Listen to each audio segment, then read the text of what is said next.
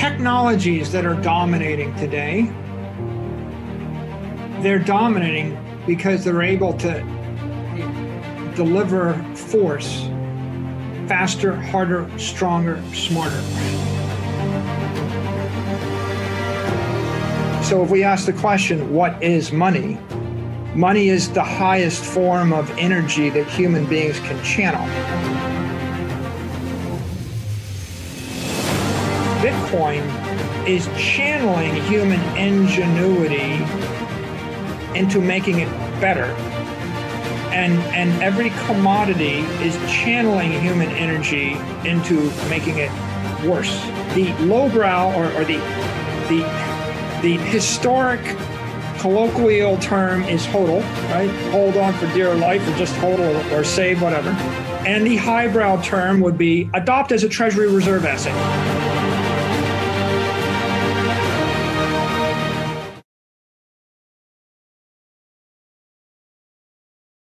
Hey everyone, welcome to episode 1 of the What is Money show. I'm your host, Robert Breedlove, and our purpose in this show in general is the pursuit of truth. We're going to explore many topics in depth, and many of them will take us down the proverbial Bitcoin rabbit hole by pursuing what I call is the rabbit. And the rabbit is that question, that all-important question, what is money?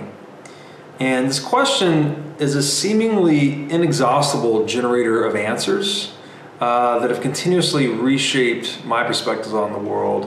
And I think they will for you as well.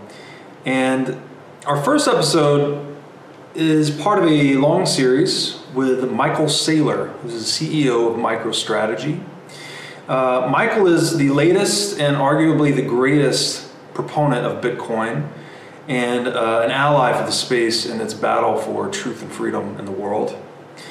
And Michael is, as I said, he's the leader of MicroStrategy. MicroStrategy is a NASDAQ-listed business intelligence firm. So Michael has very deep experience in the fields of technology, network architecture, things like this. And in fact, he was actually educated in the domain of scientific paradigm shifts and the impact of technology on civilization. And 10 years ago, Michael actually wrote a book called The Mobile Wave that depicted many of the impacts that he saw, say, FANG stocks would have on the world. So Facebook, Apple, Amazon, Netflix, Google. He had laid out a case, an investment case largely for these companies and their dominance in the global marketplace. And clearly over the past 10 years, as we sit now in 2020, those stocks have been standout performers and have become, in many ways, the new dominant monopolies in the world today. So Michael has a very deep understanding of these topics that I think actually predisposed him to gaining a rapid understanding of Bitcoin. And as you'll see, or as you may have heard in other interviews, he really entered the Bitcoin space in 2020 and got very deep into the rabbit hole very quickly in the wake of the COVID global lockdown situation. So Michael's a very intelligent guy, very high energy, very hardworking, and I think his acceleration into the Bitcoin rabbit hole also demonstrates that a lot of this trail has been blazed before him. So a lot of Bitcoin maximalists have laid the foundation for others to gain a more rapid and clear understanding of the impact of Bitcoin. And in the wake of that, as you all probably know, but you may have not heard, Michael's firm, MicroStrategy, actually named Bitcoin as its primary treasury reserve asset. They initially invested $425 million into Bitcoin, and then Michael personally publicly disclosed that he holds about 17,000 Bitcoin himself. So he's got a lot of skin in the game, to say the least. And I think you'll see why as we go through some of this. So in this, what we're calling the Saylor series, we're going to start from the first principles of energy, of anthropology, of technology, and really build a solid foundation for gaining a deep understanding of Bitcoin's potential impact on the world. And Michael and I, to craft this series, we iterated on a discussion framework And we finally arrived at his overarching thesis, which he was kind enough to lay out in a very sophisticated form. And he goes very deep on the topics we've laid out here, which starts kind of very early, like Stone Age, and we build all the way into modernity. So this is a long narrative arc, but super fascinating, very interesting stuff. And clearly, it takes us some time to build up to Bitcoin, but the journey itself, it's purposeful and it's well worth it. So we've divided the content itself into time-stamped chapters and sub-chapters. We've chopped it into a bunch of episodes. Each episode is comprised of chapters, and then to those chapters, there are sub-chapters. We'll have timestamps available both in the video bar and in the description to the video. And the early episodes will include a lot of Michael talking, so a lot of him kind of speaking solo about his bedrock thesis on energy and anthropology and technology, things like this. And then as we build into modernity, into Bitcoin, it will become much more of a dialogue and conversation as we go back and forth about Bitcoin and things of that nature. So I realize this is really long form content, but I assure you and promise you, you're going to find it deeply meaningful. I myself found the feeling of chills at times. You know, there were various epiphanies I had going through this, which I'll articulate in some of the outros to the episodes. But it's just, this is dynamite content, and I think it's a great view into the mind of Michael Saylor, and it makes a very powerful case for Bitcoin and how much it's going to reshape the world.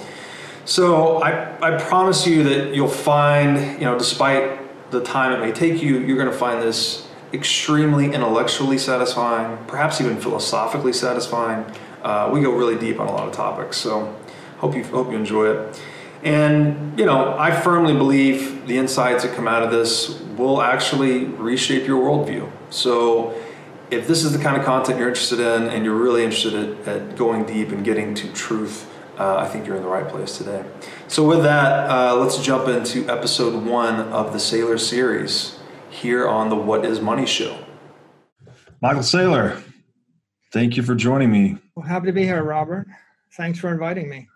So for a man that runs a company named MicroStrategy, you may have just executed the most brilliant macroeconomic strategy there has ever been.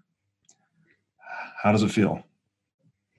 It's been a busy quarter, I would say. Really busy. It's been a busy year. January 1st of this year, the year started out one way, and then it became something altogether different in March, and it became something altogether different again by June. And now we're in September, and I look back on it, and certainly there's a lot of things I didn't expect. And I joke with people, if I'd gotten what I wanted, I wouldn't have gotten what I needed. I wouldn't have been nearly as successful if at any point in time I got what I wanted. I'm sure this is not what I wanted when I started the year. And for a while, I thought it wasn't terribly a good thing. But now, as we move toward the end of the year, I see the silver lining here, and I'm glad these things happened, which is fascinating. Yeah, so it sounds like the world, in a lot of ways, got a wake-up call this year, right? On a lot of different levels. And for you particularly, it was the melting ice you were sitting on that maybe started to melt a little bit faster. Yeah, there's two quotes from Lenin's era. There's Trotsky's quote: "You may not be interested in war, but war is interested in you." Mm-hmm. And this year we launched one war on COVID and another war on currency. And so we were caught up in kind of two wars in two dimensions. And then there's Lenin's quote, there are decades when nothing happens, and there are weeks when decades happen. Right. And this was that year in both of those ways.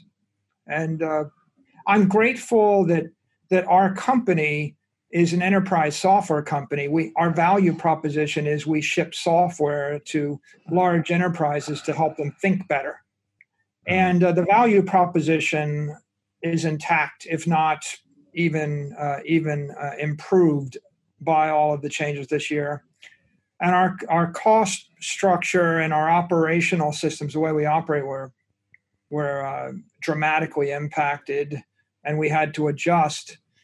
But I would say this was the year that digital transformation went from being a bromide or dalliance to being something that you really had to internalize. This was the year that digital transformation really did transform you.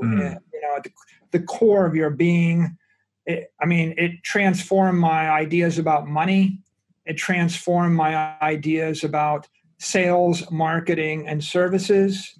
It transformed my ideas about what product offering we should deliver to the market. It transformed my ideas about the marketplace and the future in general. And it's been thrown around as a buzzword for a decade, maybe for 2 or 3 decades. But this is the year when you kind of got it viscerally in your bones if you had been dragging your feet the least amount. Yeah, I think it's a great points there. And as if the world wasn't changing quickly enough, right? As we progress further into this digital age, it's as if COVID was just a massive accelerant on the entire process. So not only are things, transforming much more quickly now, moving to digital much more quickly, but are likely to change even more quickly, exponentially so into the future. So, with that, the theme of this conversation today is deep conversations.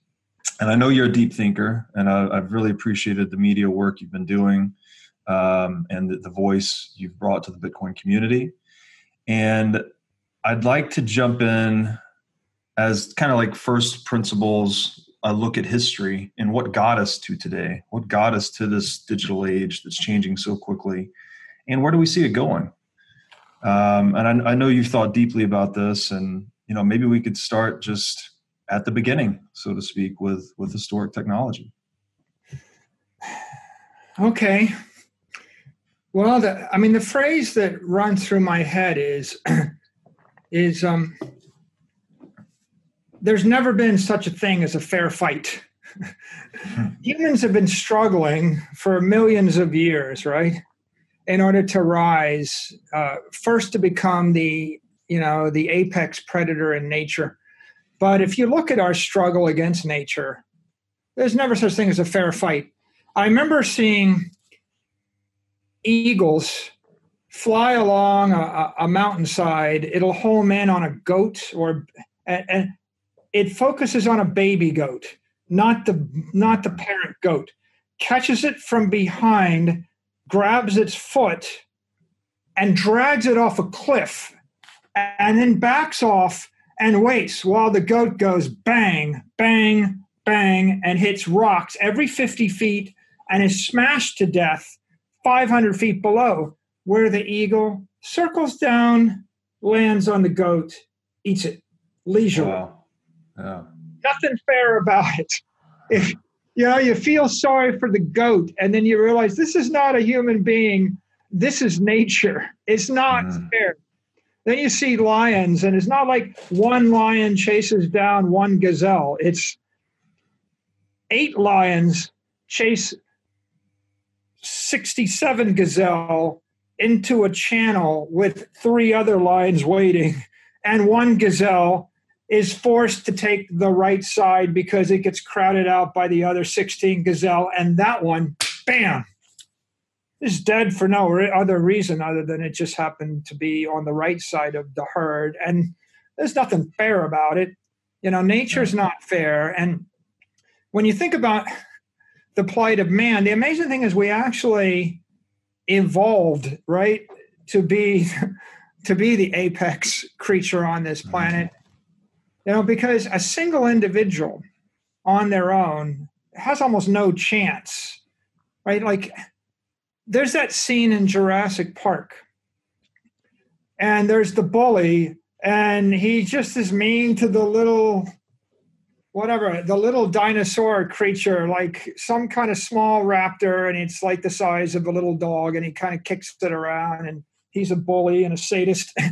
And then there's a point where he gets trapped in the park, and he's walking, and he sees that little creature, and it nips at his legs, and he kicks it, and then he turns around, and he sees it's got a friend, and there's 2 of them. And he looks around again, and there's 4 of them. And then they jump on him, and he knocks them off, and then there's 16 of them. And then there's this overarch, and then they all jump on him, and he fights them off, and he gets up and he runs, and now there's 32 of them. And then you know, the human being, right? The modern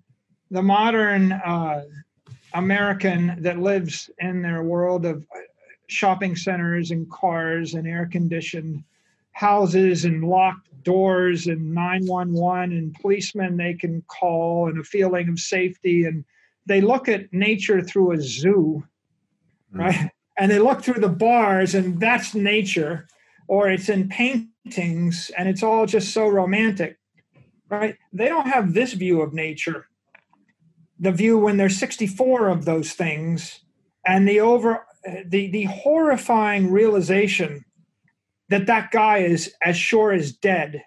He's dead man walking. He's going to die. There's not a damn thing he can do. It doesn't matter if he has a bazooka.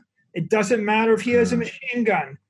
It doesn't matter. He's going to die. At some point in the next 48 hours, he's going to fall asleep, and they're going to eat him. And that's the human condition. So when you think about that 3 million years ago, and your first question is, how do we even make it here? It's pretty obvious that in that circumstance, if you're alone, you're dead. You're going to have someone to guard your back, right? And you know, my heart goes out to the Adam and Eve, right? Wherever they were, right. You needed 2, 3, 4. You needed a tribe. You needed someone to watch, because when you fall asleep, something is going to eat you. Watch a pack of wolves hunt. The one that kills you isn't attacking from the front. You're not going to get to fight it off. It's going to be an asymmetric attack from the rear while you're asleep. And so the importance of human beings using their brains and thinking is incredibly important. And you start to figure out, how do we survive in a hostile universe? We have to figure out how we can get harder, smarter, faster, and stronger.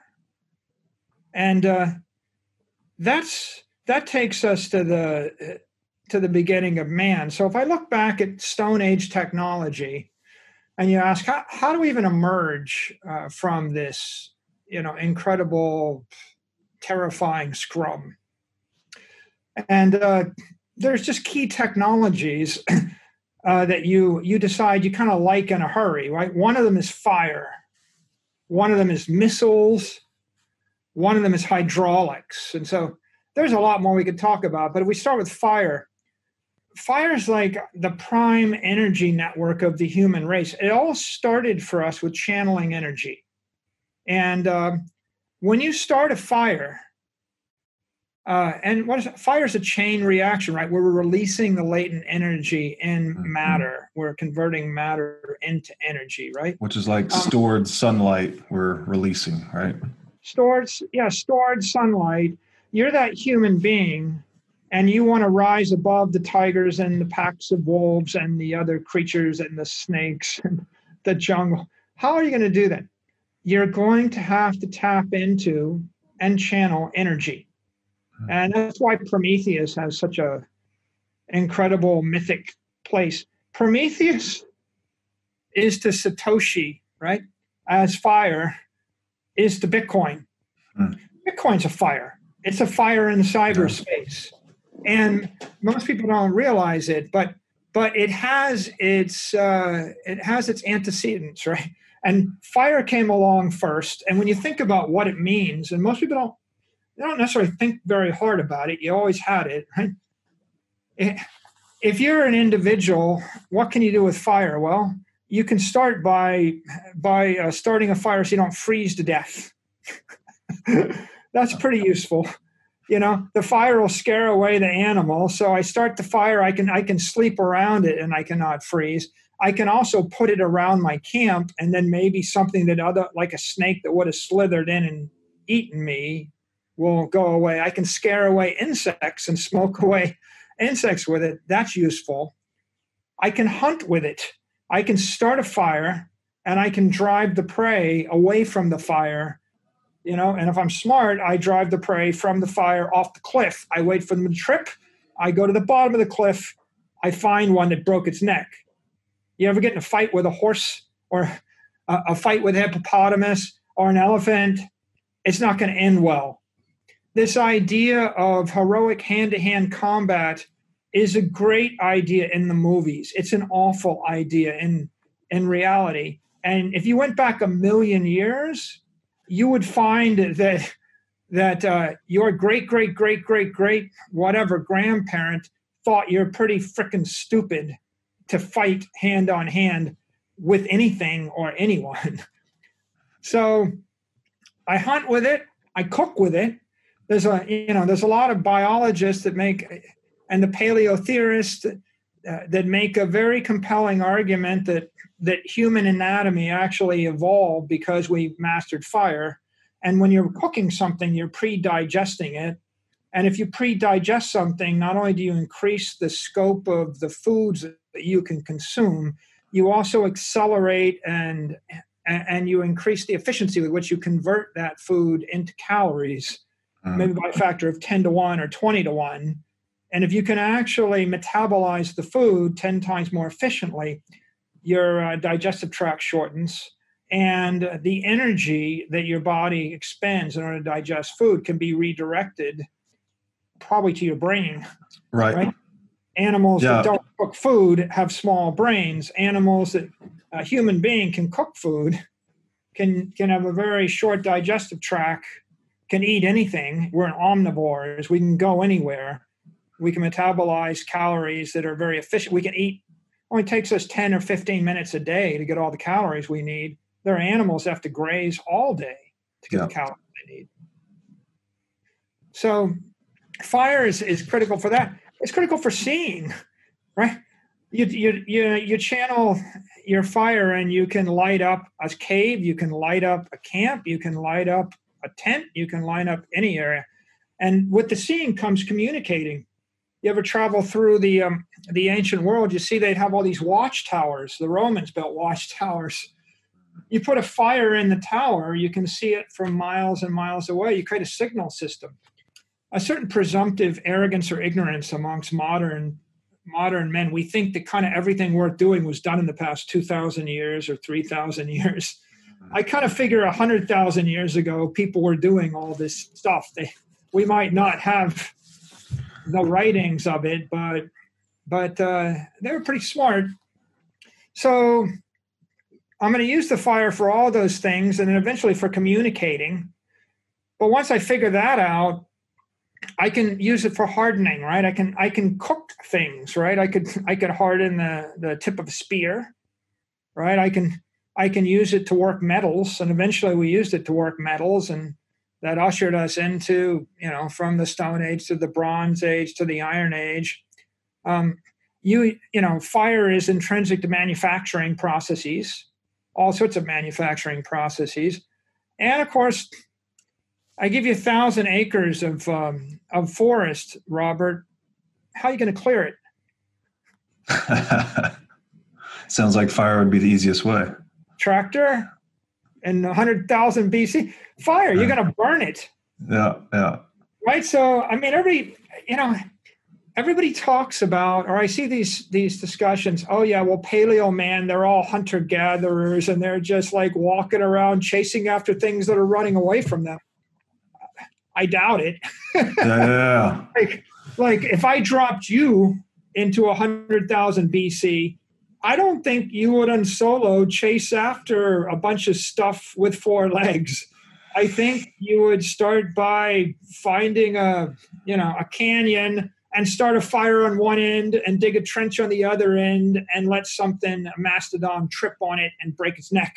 It's sort of life's way to take the most energy efficient strategy, right? That's why the eagle would drop the goat off the cliff and let gravity do its work, right? Instead of trying to fight it out.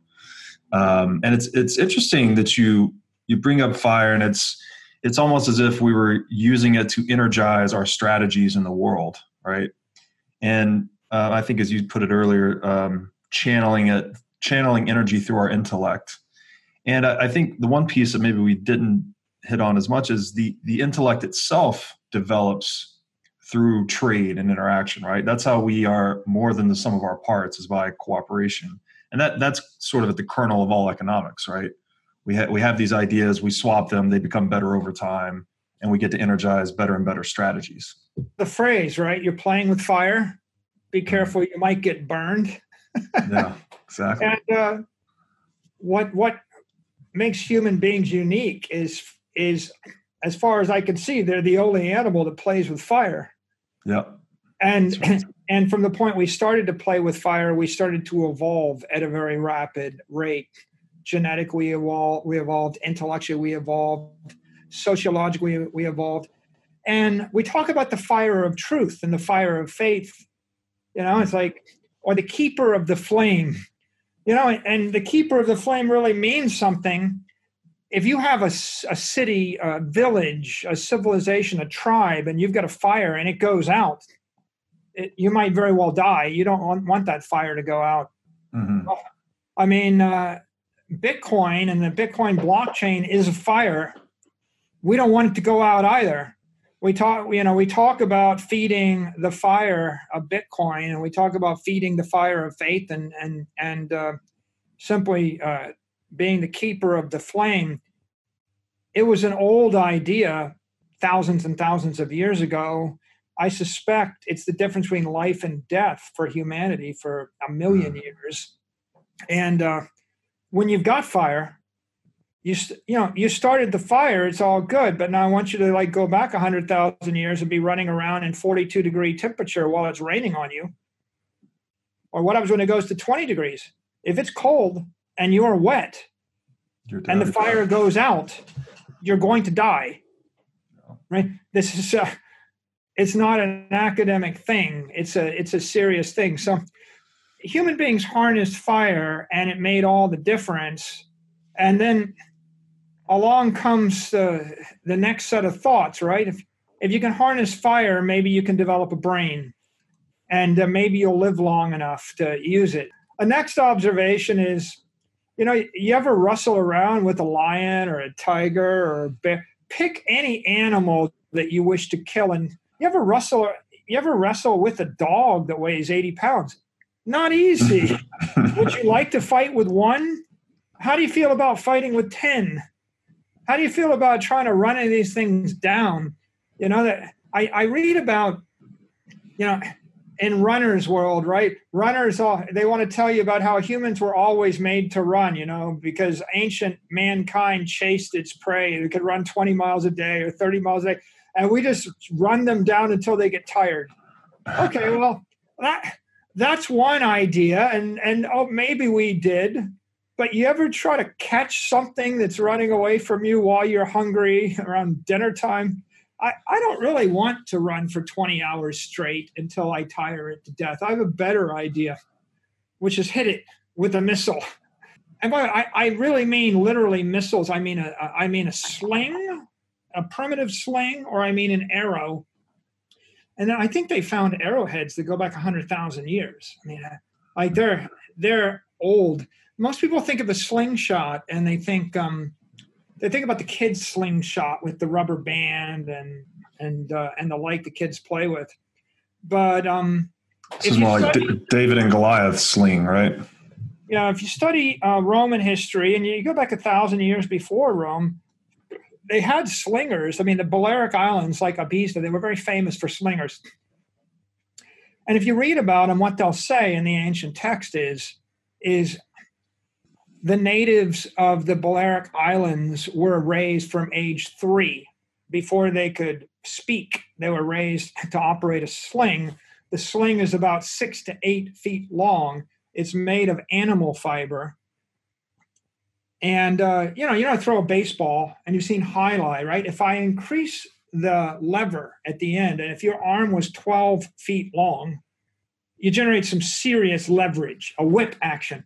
So those slings give the average person the equivalent of a 10-foot long or a 12-foot long, probably 10-foot long arm. And they practice with those for years, from age 3. You can imagine after 15 years of practicing, you get pretty good. And they weren't slinging little light stones or the shit that you pick up on the seashore. They're actually forming lead bullets. Okay, everybody thinks, oh yeah, bullets are from guns. Well, they're not. I mean, people invented bullets thousands of years before guns. Guns were just the latest idea of putting bullets together with gunpowder. The lead bullets probably came along 10,000 BC. And maybe more, maybe 100,000 BC. This is a straightforward idea. If your life depended upon it, you would figure it out. And the figuring out is you get yourself a very dense bullet, you put it in a sling. You ever seen a good pitcher? A good pitcher can place the ball, 90 feet away, plus or minus 4 inches? Can a good pitcher hit you in the head if you're standing on the plate? Okay, now imagine someone that's pitching a 1-inch or a 1/2-inch stone bullet, or a lead bullet, from 50 yards away that can hit you in the head every time. Because the Romans said they could. Okay, right? Now, so now think about that, and this is how bad it is, right?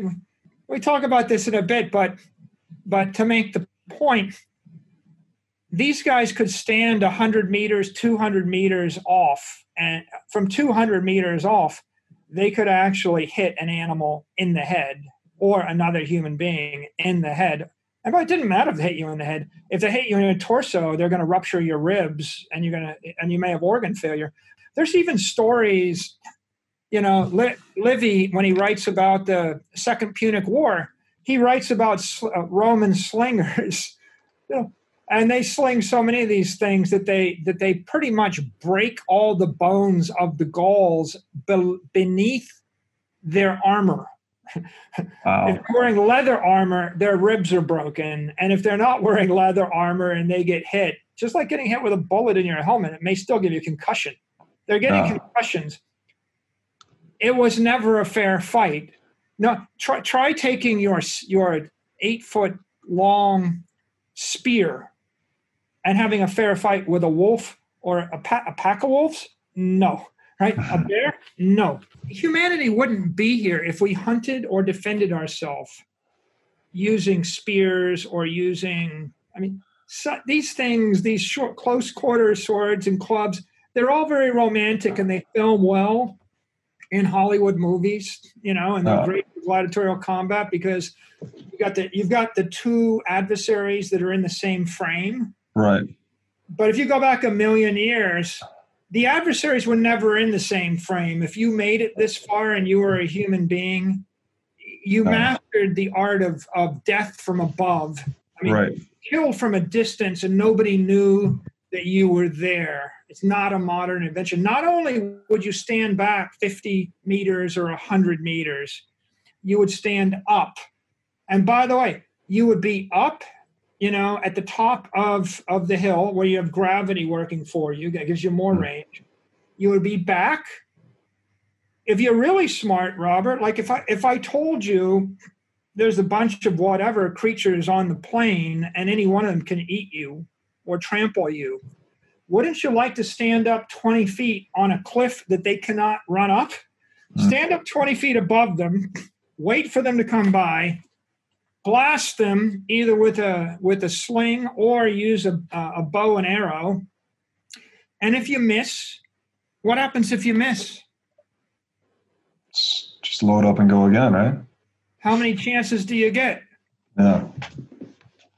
I think. Do you run out of bullets? Right. Now, what happens if you walk down on the plain with your beautiful spear and sword with all of your buddies standing next to you and fight it out?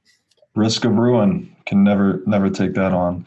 I think this is very interesting, and it also highlights another difference that we have from animals. I know that humans are one of the few animals that rely on visual acuity as their primary sense. I think it's humans and predatory birds.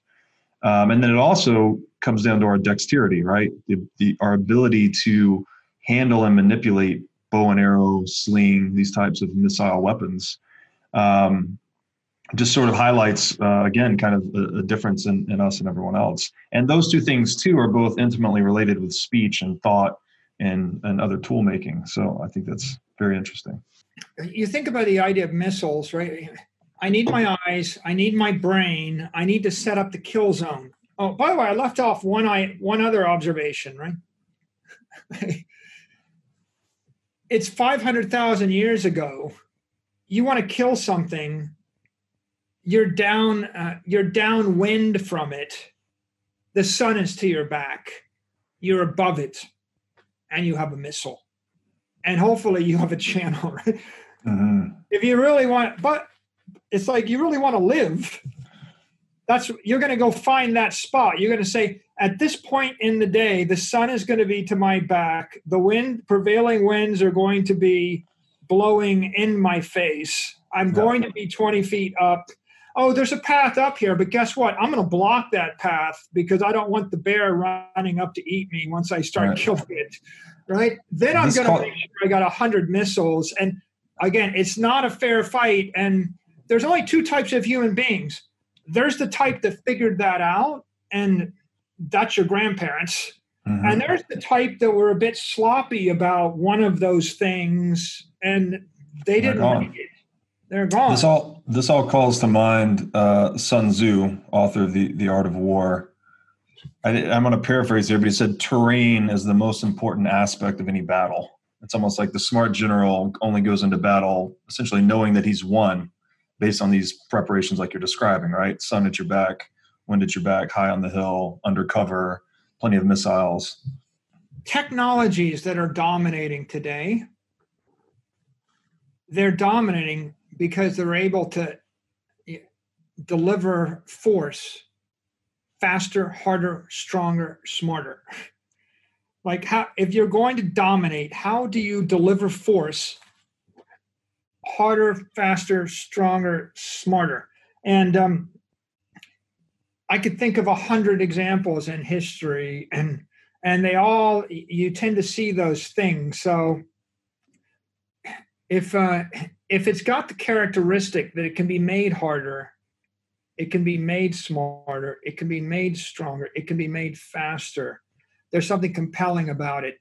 That's why digital gold is thousands of times better than gold, because you've got all those dimensions to work on. That's why the natural creature, gold is a rock, a bear is a bear, a mastodon is a mastodon. They're not getting harder, faster, stronger, smarter. They're just doing what they do. Human beings are, but only because of innovation. And so missiles are just a tool, but they're illustrative. Fire is an energy network, an energy source. It's a battery, an energy source, and you can deliver it in a certain way. And then that takes us to hydraulics, which is power from water, and water is a network. And we talk about elemental forces, fire and water, right? Well, you ever look at the ocean and what the ocean does, right? Wave action is incredible energy. But another source of energy is buoyancy, right? You ever try to pick up a 2,000-pound weight and carry it on your back up a hill or just across? Put a 2,000-pound weight on a carriage, put it on the back of a donkey, drag it on skids. Problem, right? In this particular case, can't be solved with fire. We can't easily burn it. On the other hand, if you needed to move 2,000 pounds, you put it on a barge, you put it in the water, and the water pushes back 2,000 pounds, and I can push it with one hand. And this is the mastery of hydraulics is fascinating. I went to MIT. MIT's mascot is a beaver. And we have rings that have the beaver on them. And they talk about, why are you the beavers? And the answer is the beaver is nature's engineer. And the beaver is this, nearsighted, short, waddling creature. It shows up, looks around, sees the water flowing, and what? It can just be, I don't know, bobcat bait or whatever, bear dinner, or it can do something about it. And what the beaver does is just pretty unbelievable. The beaver starts chopping down trees. But first the beaver figures out where to chop down the trees. Then the beaver chops down the trees. Then the beaver turns the trees into a dam. Then the beaver, it channels the river into the dam, creates a pond, floods the pond, or it's like it's reading the terrain. Yeah. After it's got the pond, it creates a lodge in the middle of the pond with an entrance underwater, and then it creates its life in that lodge. That pond, water is elemental to life. And that pond creates a vibrant ecosystem. And in that ecosystem, lots of things grow. Yeah. But for the most, and lots of creatures benefit. I mean, the ecological diversity improves, and it's good for all the plant life. It's good for all the wildlife. People lament the loss of the beaver screws up forests. And the beaver is just doing its thing. And if there's a storm and the dam gets messed up, the beaver swims out in the middle of the thunderstorm or hurricane or whatever it is and fixes the dam. It's a very industrious creature. And you just kind of sit back and you're in awe and you think, wow, how did a creature figure that out? And then what does that mean to humanity? Of course, it means a lot to humanity. I've been all over the world. And I've been to the desert. I've been to Riyadh. I've been to UAE. I've been to Singapore. I've been to Miami Beach. People think oil is money. They think oil is power. They think, that, and let me tell you, oil is not, it's not really power. It's not wealth. Water is wealth. Mm. Water is the key to life. If I gave you $10 billion and as much land as you wanted in the desert, you can't create life. The cost for you to create a pond in the desert, the cost for you to actually create a park with oak trees. If I gave you $10 billion, you would, and you lived in the desert, Robert, what would you do with the money? What's the first thing you would do? Buy Bitcoin and exit the desert? Spoken like a progressive. What if you, so let's parse that. What if you didn't know about Bitcoin and I gave you the $10 billion and you lived in the desert? I guess you'd be looking for trading partners with water. You'd exit the desert. Right? So what do? You buy yourself a jet. You buy yourself a villa in the south of France. You buy yourself a yacht that floats in the Med, and then you figure out how to live your life, because the cost to grow a palm tree in the desert is $20,000 a year. You want 100 palm trees. It's $2 million a year to have 100 palm trees. You want 4 acres of grass in the desert? You have 100 million a year for 10 acres of grass. By the way, you still can't have it. Even if you spend $100 million a year to put 10 acres of grass in the desert, the sandstorm comes and it wipes you out. Right. Water is elemental to life. We underestimate how important it is until you start paying to create it. And yeah, you can stay alive in the desert, but a person making $50,000 a year that lives in a city that has parks and rainfall and a temperature, a nice temperature, lives better than a billionaire in the desert. Right. It's just that powerful. Now, coming back to hydraulics, the hydraulics will generate power, right? I can harness running water running down a hill and create a turbine, and I can create a mill with that. That's interesting. Again, back to the hunter-gatherer thing. People, if you dropped me 100,000 years ago and you said, okay, well, Mike, use your brain, go hunt and gather, I'd be like, screw that. What would I do? I would go find a stream with a little bit of elevation, maybe a mountain stream that had fresh water because you can drink it. And I'd find a big enough one that had fish in it. And then I would find a point where I could divert the stream to create a pond. I mean, if the beaver can do it, I can probably do it. I would do some digging. I would divert the stream. I would create a lock. And at that point in the year when the salmon or the whatever are running, I might just flip that lock and I would actually divert the stream into my pond and create myself, maybe it's a 100-foot wide pond. Maybe it's a 20-foot wide pond. Maybe it's a 300-foot wide pond. Maybe I waste a lot of the water. I don't care. There's infinite. And I would let 500 of those little fishies get trapped in my pond. I'm not chasing after them with the stick like in Blue Lagoon. I'm not there's no such thing as a fair fight. I'm not fishing with the hook. My idea of fishing is with dynamite. I'm going to blow up everything in the lagoon and I'm going to walk and pick up the fish. But in the absence of dynamite, I'm just going to divert the water. What's the flow rate of water? How many fish swim by you? I want them all. Put them in the pond. Then what do you think I'm going to do? I'm going to go pull out one a day. And I'm going to let the other fishies swim around.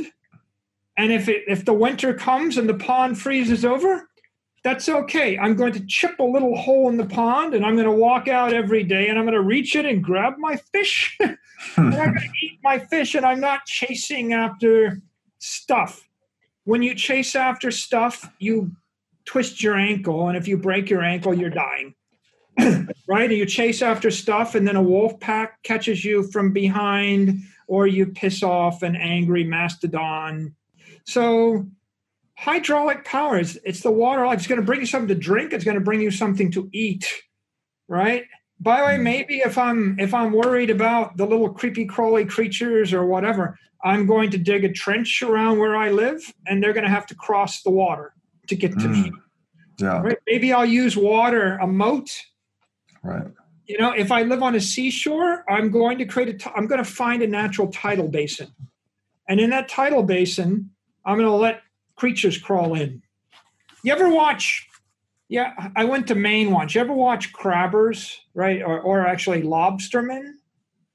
I've seen it on TV some, never in person though. Okay, well, so if you don't know anything about lobstermen, you think, oh, well, these are guys out hunting lobster with a trap. Okay? When you go watch the lobstermen operating, you realize they're not hunting lobster. They're not catching lobster. They're farming lobster. Okay? Big difference. They drop the trap and they'll create a trap. They'll put some kind of herring or something in the trap what the lobster wants to eat. They drop it. They put 10 of those cages down. They wait. Lobsters are lazy. Lobsters crawl into the cage. They grab the food. They get stuck in the cage. They pull the trap up. They find a big lobster. They keep that one. They find little lobsters. They throw them back in because they need them to keep growing. Mm-hmm. They're creating agriculture to feed the lobster. The lobster's living in happy lobster hotel its entire life. It's not so bad, Robert. If I said to you, I'm going to give you like free room and board to age 70, and then I'm going to eat you. Well, not so compelling. Not so compelling. But if I said to you, Robert, I'm going to give you free room and board until you're 750 years old, and then your life is going to end, Or you can make it on your own and you'll suffer a horrific death being eaten up by a barracuda at age 35. You might think it's not so bad living, in your lobster hotel 10 times longer than you would live naturally. It's not like these lobsters would have made it very far. They're liking it. They're domesticated lobsters. Right. Nature tends to pursue the most energy efficient strategy available to it, right? Whether you're the eagle dragging the baby goat off the cliff, or you're the lobster enjoying the lobster hotel, or you're the man diverting the stream to capture a bunch of salmon, you have a tendency to want to do the least but achieve the most, right? It's kind of the nature of productivity itself. I'm channeling energy. Yeah. And not wasting any in the process, channeling it as efficiently and usefully as possible. The pyramids got built 2,000 years before Cleopatra and Caesar. How'd they haul it up there? And some of the most fascinating videos I've seen on YouTube are those YouTube videos that show how they build hydraulic elevators to move a 2-ton or 4-ton stone up by floating it, up a channel to the side of a pyramid. And I totally believe that's how they did it. They actually used hydraulics to construct the pyramids. It makes I haven't seen that actually. I've always seen them rolling them on the logs. How were the hydraulics constructed? You have a tube of, let's say you have a tube of water. If I put something in the bottom of the tube that's lighter than water with a float attached to it, I put a rock with a float. Maybe you take animal skins and you blow them up with air. It will float up the tube and pop out the back. All you got to do is have the tube be able to hold the integrity. So I can't do it for 1,000 feet, but I can do it for 20 feet. It's like the way a lock works in a canal. Okay. Like I'm going into a lock, I close the gate, I flood the lock, it lifts the barge, gotcha. I open the other locks, and I go out. So imagine a series of locks that I use to actually lift 100,000 tons of stone using water. Wow. Yeah. It's like very, very interesting. Yeah, I think that's how it was done, in my opinion. But water can be used for farming, for fishing. It can be used for security. It can be used for sanitation. In fact, there's without understanding water and the dynamics of water, there is no cradle of civilization in the Aegean or anywhere. I'll give you another interesting vignette. I go to Santorini, and Santorini's built up on this caldera, looking down on the Aegean. Beautiful white city, right? Yeah, it's beautiful city. It's gorgeous, yeah. Okay, well, in the 20th century, you can take the elevator up. So I take the elevator up from the port, and the city is 500 feet above, or some number of feet above. And then on the way back, I see donkey rides, and you can take a donkey up. Mm-hmm. You can take a donkey up to Santorini from the port, or take a donkey down.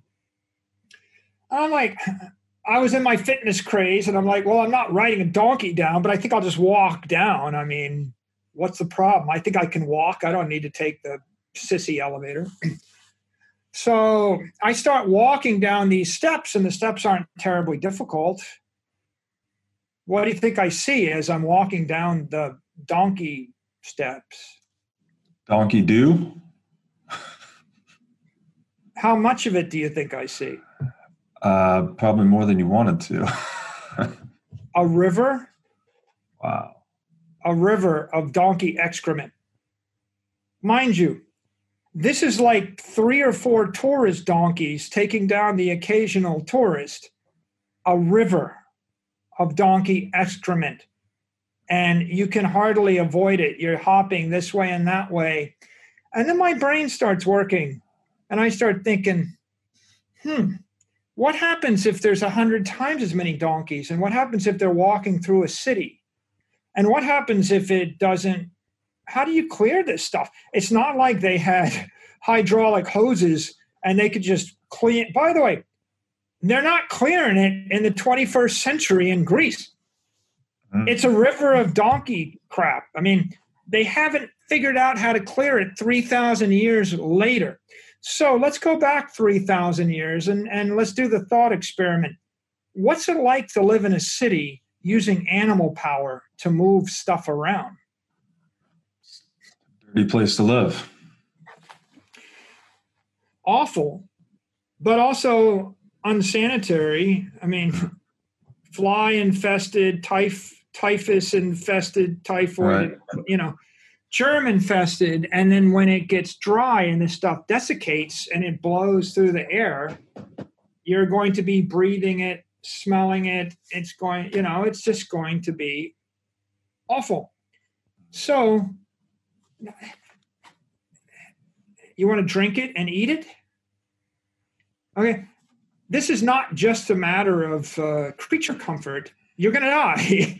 You can't actually bring together a bunch of human beings unless you work out the sanitation problem. And it was then and there that it dawned on me very viscerally.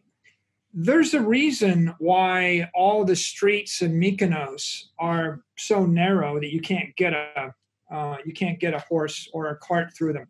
They're walking cities. By the way, there's a reason that Equus and the equestrian class were the Roman knights. The knights were the equestrian class, and what it meant in ancient Rome was the top 1% or the top 0.1%. The nobles of Rome were the equestrian class. What it meant to be rich and powerful was you had the right to bring a horse into the city. Nobody else could. The problem was not they couldn't afford the horses. The problem is if they allowed anybody to bring a horse into the city, it would be so unsanitary as to render the city uninhabitable. So most ancient cities, if you wanted them to work, you would have to have them human-powered. And now you've got this dilemma of how do you move goods around? Tell me, how do I move things around cleanly? I need a clean energy source that is not going to foul my sanitary system, that is not going to actually kill me. And of course, it's a boat, right? Mm-hmm. What do you want? You want 25 cities with ports on an inland sea with at least a season, six to 9 months a year, where you can cross from one point to another point without being dashed and killed on the rocks. So you need a fairly mild sea, but you have to have water, because if you have the same 25 cities on land and you're going to use horse or animal power in order to move goods and services back and forth, it's just so dirty, right? So unsanitary that your civilization is probably not going to get off the ground. And so the Mediterranean was ideal for this, sounds like. The Mediterranean is the perfect ocean. No. Because you can oftentimes navigate without leaving the side of land. It's hard to get too lost. There's a lot of ports. Very placid, relatively. And there's a lot of stops. If you look at all of these empires, the Phoenician Empire, the Roman Empire, the Venetian Empire, the British Empire, if you actually tour all the great ports in the Mediterranean, all the really good ones, the story goes something like this. Maybe you go into Bonifacio in Corsica. Well, in 1000 AD, this was a Phoenician port. And then the Greek Empire came along and it was an Athenian port, 500 AD. And then the Carthaginians kicked them out and it was Carthaginian port. And then the Romans kicked them out and it was a Roman port. And then after the Romans fell, the Venetians took this over, this Venetian port. And then eventually it became a British port, Like that's the story of Malta. That's the story of Corfu. That's the story of lots of different ports in the Mediterranean. And the reason why is if you want to dominate the Mediterranean, you need to have a port within 1 or 2 days sail that you can hide in whenever the mistrals blow. And if you control that network of ports, when the weather goes bad, you go into the port and your ship doesn't get sunk. And if you don't, and you're like a week away from a port that's friendly, and the weather gets bad, you get dashed against the rocks and you just die. and that's the end of it. And so these are all nautical networks, and they're all based upon terrain. And the Mediterranean was a good crucible for the the beginning of a civilization. And when you put together the incredible power of hydraulic transportation, and then you consider the consequences of not having it, you realize you can't really develop the economic density. We haven't touched much on agriculture. We could, but the general theme is the same, right? When I drop you and you find a fruit tree, you're not going to go, oh, duh, there's a fruit tree in this clearing. I'm going to walk 18 miles to the place where I can find a different fruit bush. And then I'm going to walk 5 miles back to the place where the fish are. You're going to actually pick up the fruit tree and plant like 100 fruit trees next to your fishing pond. Right. I mean, you're not stupid. Like Paleolithic man, there's every reason to believe they were smarter and stronger and tougher than we were. I mean, right. So this is mess around. I think it's a great point that all of these inventions were leading towards increasing economic or energetic density, and that's what actually provided the bedrock on which to build a civilization. So maybe I'll try to give a quick overview, and feel free to jump in if I'm missing. But it started out with we can't handle an animal one-on-one, right? It's kind of our wits that make us who we are. Through our wits, we're able to communicate and coordinate with one another. One thing we didn't get into is kind of the Yuval Harari Sapiens thesis, where he says that man came to dominate the world because we can tell and believe stories. Like we're actually able to abstract and represent reality in symbols, and that's what gives us the ability to make tools and so on and so forth. But so with those strategies that are often cooperative, we've energized them with fire as kind of our base. I guess we're harnessing the energy of the world and ancient sunlight through using fire. And then the other interesting thing about fire is that it actually accelerated our own evolution, right? Our cognitive development was increased because we're able to liberate more calories from food and whatnot. And then also gave us the ability to make harder, stronger, better tools, I guess you would say too, in terms of metalworking.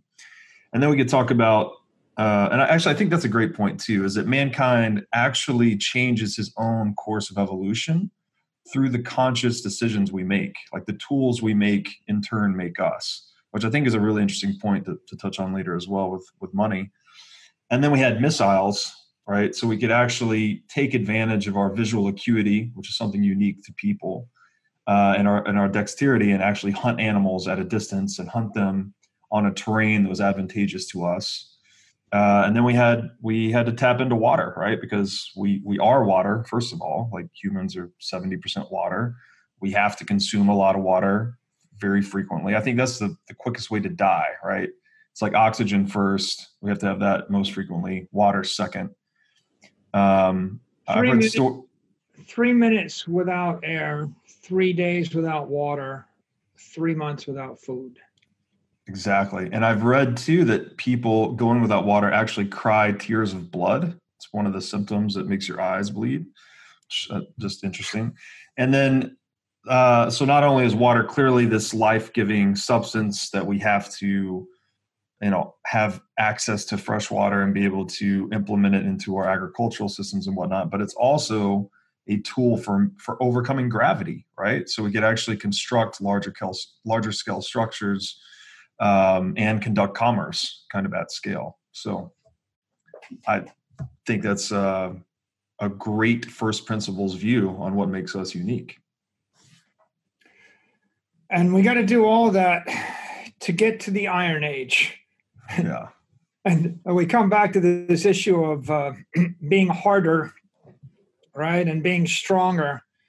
We harness that fire and we start to work metals and we move into bronze and then we move into iron.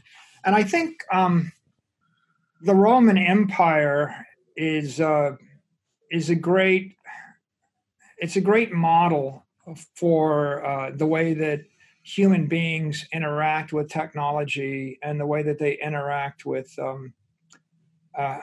with a competitive world, and become both anti-fragile and get harder, smarter, faster, and stronger. And this same thing was going on in other parts of the world, but I'll focus upon Romans for a bit. You go read Livy's History of Rome, and he writes about the Roman Republic had 700 good years, 700 years before it even went to empire. And we start with this idea of Roman politics. You've heard the phrase, beware the Ides of March.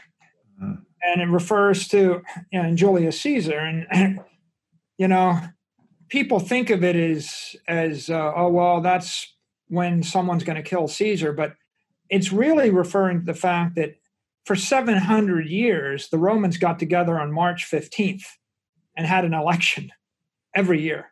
The Romans were the most organized of all of the civilizations we can find in the ancient world, and that's how they grew to dominate.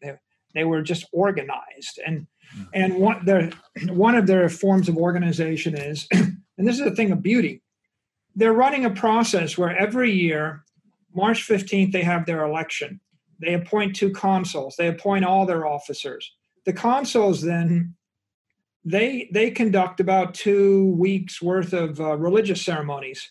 They all worship, they appease the gods, they're getting psyched up, right? They're reminding themselves that they're unique. They're celebrating. Simultaneously, they raise an army. They train the army.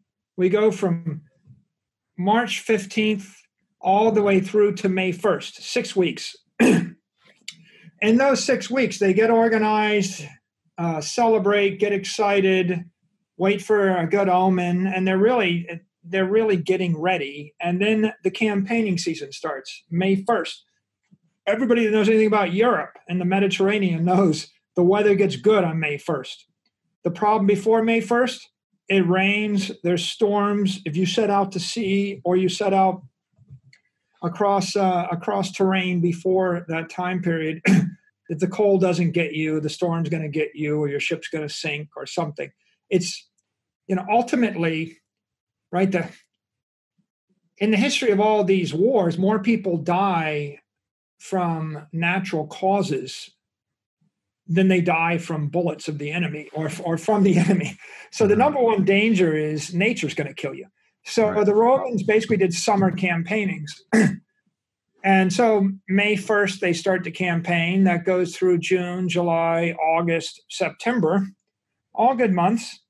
If they're still fighting something, maybe around October, they wrap it up. They go into winter quarters by November.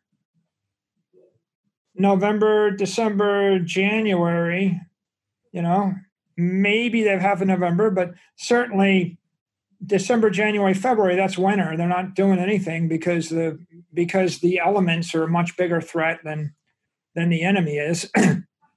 and if you know anything about the Med, you can't navigate the Med in the winter. Like even in the modern day, it's no one would want to go yachting in the Med in the winter. It's just not comfortable. You get storms. Weather is very uncertain. So all this time they're resting, they're recuperating, they're regrouping, they're politicking. You can imagine. They're discussing with each other who's most suited. That guy's long in the tooth. That guy's lost a step. This is the up-and-comer. You support me, I'll support you. They're working through that consensus back in Rome, and they're remembering what it's like to be a Roman. And then along comes March, and then they decide who's going to do what, and everybody gets you're going to be a tribune, you're going to be a consul, you're going to be a governor. Let's put in place the administration, and they're always rotating, and they go and they do it again. And if they send off the best and the brightest and the guy takes an arrow in the back and he dies, well, next year there's another guy. Scipio Africanus, like one of the most famous Roman generals of all time, he rose to power, in his early 20s after all of his uncle and his father died in the Second Punic War. His entire family was getting wiped out, but there's always another Roman always another Roman, always another one, from a very early age. And so the political system had a certain elegance to it because it was tied to the calendar. It was tied to nature. It was a natural cycle, and it took into account the need of human beings to celebrate each other's successes. I go campaign, I come back, I get a triumph. It took into account their need to have a common faith. The faith is critical. If we're not all Romans and if we don't all believe the same thing, why are we going to die for each other? Right. Faith mattered, but the weather mattered. Yeah, right. And it's like people don't realize they did it every year on March 15th because if I told you the weather's going to get on May 1st and you need an army, when would you start? Right. They're pretty smart. 700 years of it. That's the Roman way. And then they also took into account human motivation, which is everybody's got an ego. Everybody needs their turn. Nobody can hog all the power. So even if you were the greatest general this year, you got to give it up to someone else next year.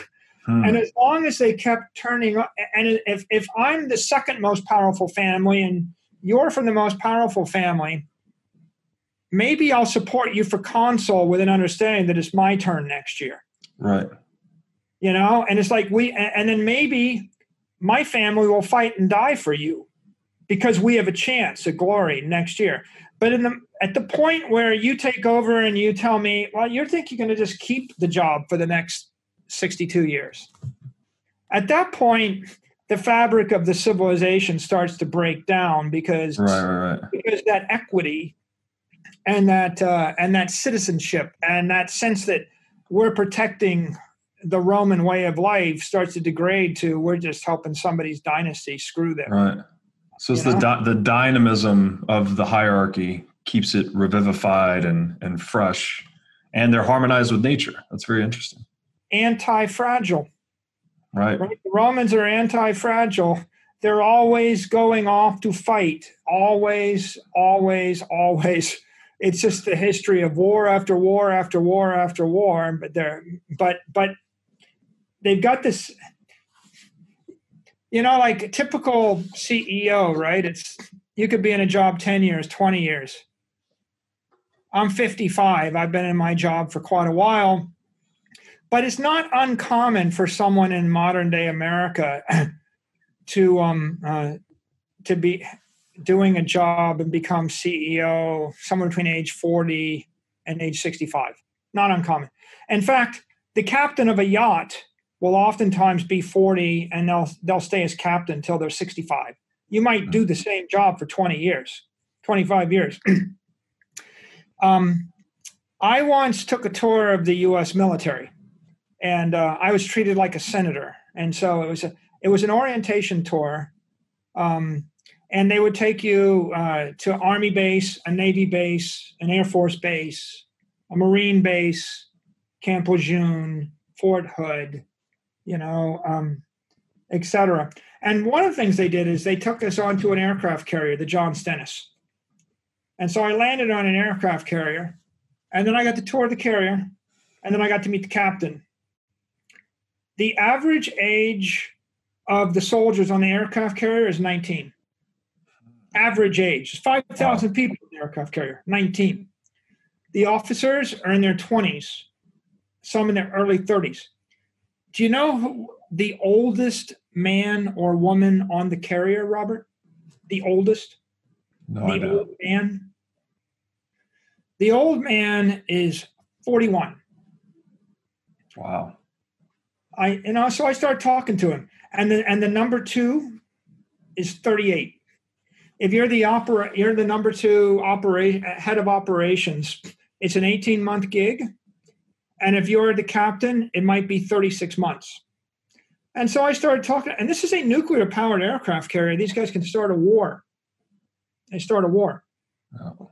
It's like 1/12 of the firepower of the U.S. Navy. Right. You could take down all but like 3 countries in a heart. Maybe you could take down any country in a heartbeat. It's a pretty important job, Robert. Right. Wouldn't you say? Right. Absolutely. So I said to him, so tell me your path to get here. And he goes, Well, I went to the Naval Academy, and I did this for a few years, and every 1 to 3 years, I moved to a different command, and I finally made it as a XO number 2 officer like 2 years ago, and I got promoted 6 months ago, and I'll have this command for like 24 months or something. And I said, well, let me get this. So there's only like 12 of you, right? So you're one of the top 12 most talented officers in the entire Navy. Like, how many people in the Navy? Hundreds of thousands of people in the military. This is one of the 12 most important jobs in the United States military, bar none. I'm like, so in like 12 more months, you're leaving? He goes, yeah, I'm leaving. I said, well, why wouldn't they want you to do this job for 20 years? Like, you could start World War III. I mean, like, why would you take the risk of like changing and putting someone else in the job? What if they screw it up? Like, we don't do it, but Robert, we don't do that in any other part of our economy. We don't actually put 40-year-olds with term limits of 36 months in charge of cities, states, countries, companies.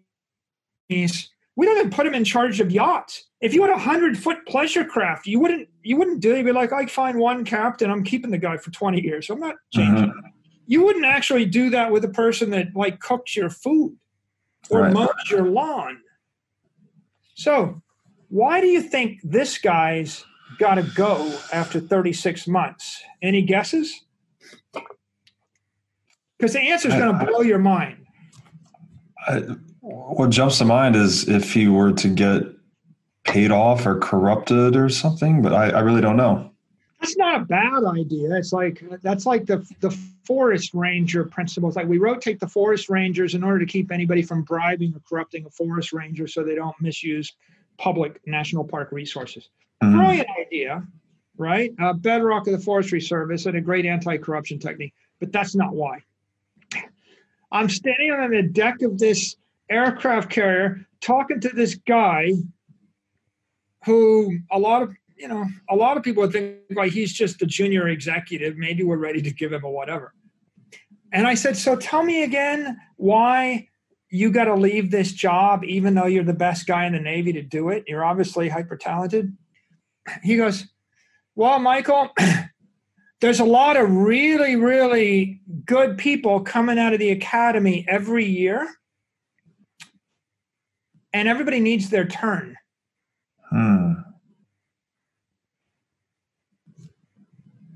Everybody needs their turn. He's talking about a 21-year-old lieutenant coming out of the Naval Academy saying, these people signed up to commit their life and their career and potentially sacrifice their life to be a Navy officer. And at the pinnacle is their hope that they can be the captain and have their own command. And at the pinnacle of that is captain of an aircraft carrier. And if you want people to love and fight and die and cherish your institution, you got to get out of the way and give them their chance. I mean, everybody needs their turn. And you start thinking, maybe we overestimate ourselves, right? This is why, again, a decentralized organism like Bitcoin is superior to a company because, as Charles de Gaulle said, right, graveyards are full of the tombstones of indispensable men. Right, yeah. Right? It's like... This makes me think too, 100%. This makes me think too, as a kid, there was this notion that anyone, I grew up in Tennessee, but anyone could be president. Anyone could be the American president. Not now, that may be kind of silly and not actually the case, but that notion seemed to give people, at least kids, this motivation to really want to be patriotic and part and parcel for their country. So it seems like something about the possibility of achieving the highest level within an organism or organization sort of gives people maximal motivation or something like that. There was a time, there's a certain pride in being a naval officer if you believe when the head of a carrier looks at you when you're starting your career and says, one day you'll have your turn at this. Yeah. You and I are comrades. You're as good as me. You're the future of the Navy. Right. That's what will cause people to lay down and die for you, right? That's inspiration, absolutely. That respect. Yeah. And that's what the Romans had in those 700 years, the height of the Republic. You're a Roman first. This year, maybe you're under the command of, your family's number one adversary. But next year, that'll be your command, right? And that's the Roman way. And there's a certain submission to nature and to the will. The organism is greater than any one individual, any one family. And it's continually refreshing itself. We have to have a constant flow of new talent, new leadership. Someone drops the baton, someone else picks up the baton. That's what made the Romans great. They suffered no kings among them. Right. You look at the Second Punic War, and then I think maybe it was the Second Macedonian War. Eventually, the Romans went to fight against, Philip of Macedon. He was a king, and he had an awful son, and his one son got fighting with his other son and convinced the father to murder the second son. And then the father realized that he'd made a mistake because his first son lied to him. And the father was a nutcase, crazy guy, and the son was kind of crazy, and it corrupted the entire society. And the Roman consul was just the most talented general, and he knew that, the way it worked is his officers were from every other competing family in Rome. If that general was lazy, drunk, cowardly, or stupid, it got reported back by the officer corps to Rome and to the Senate. And so they were slightly gossipy. But the point is, when you know that everybody's watching you and that you can be replaced and will be replaced next year and your future is uncertain, it brings out a higher degree of professionalism.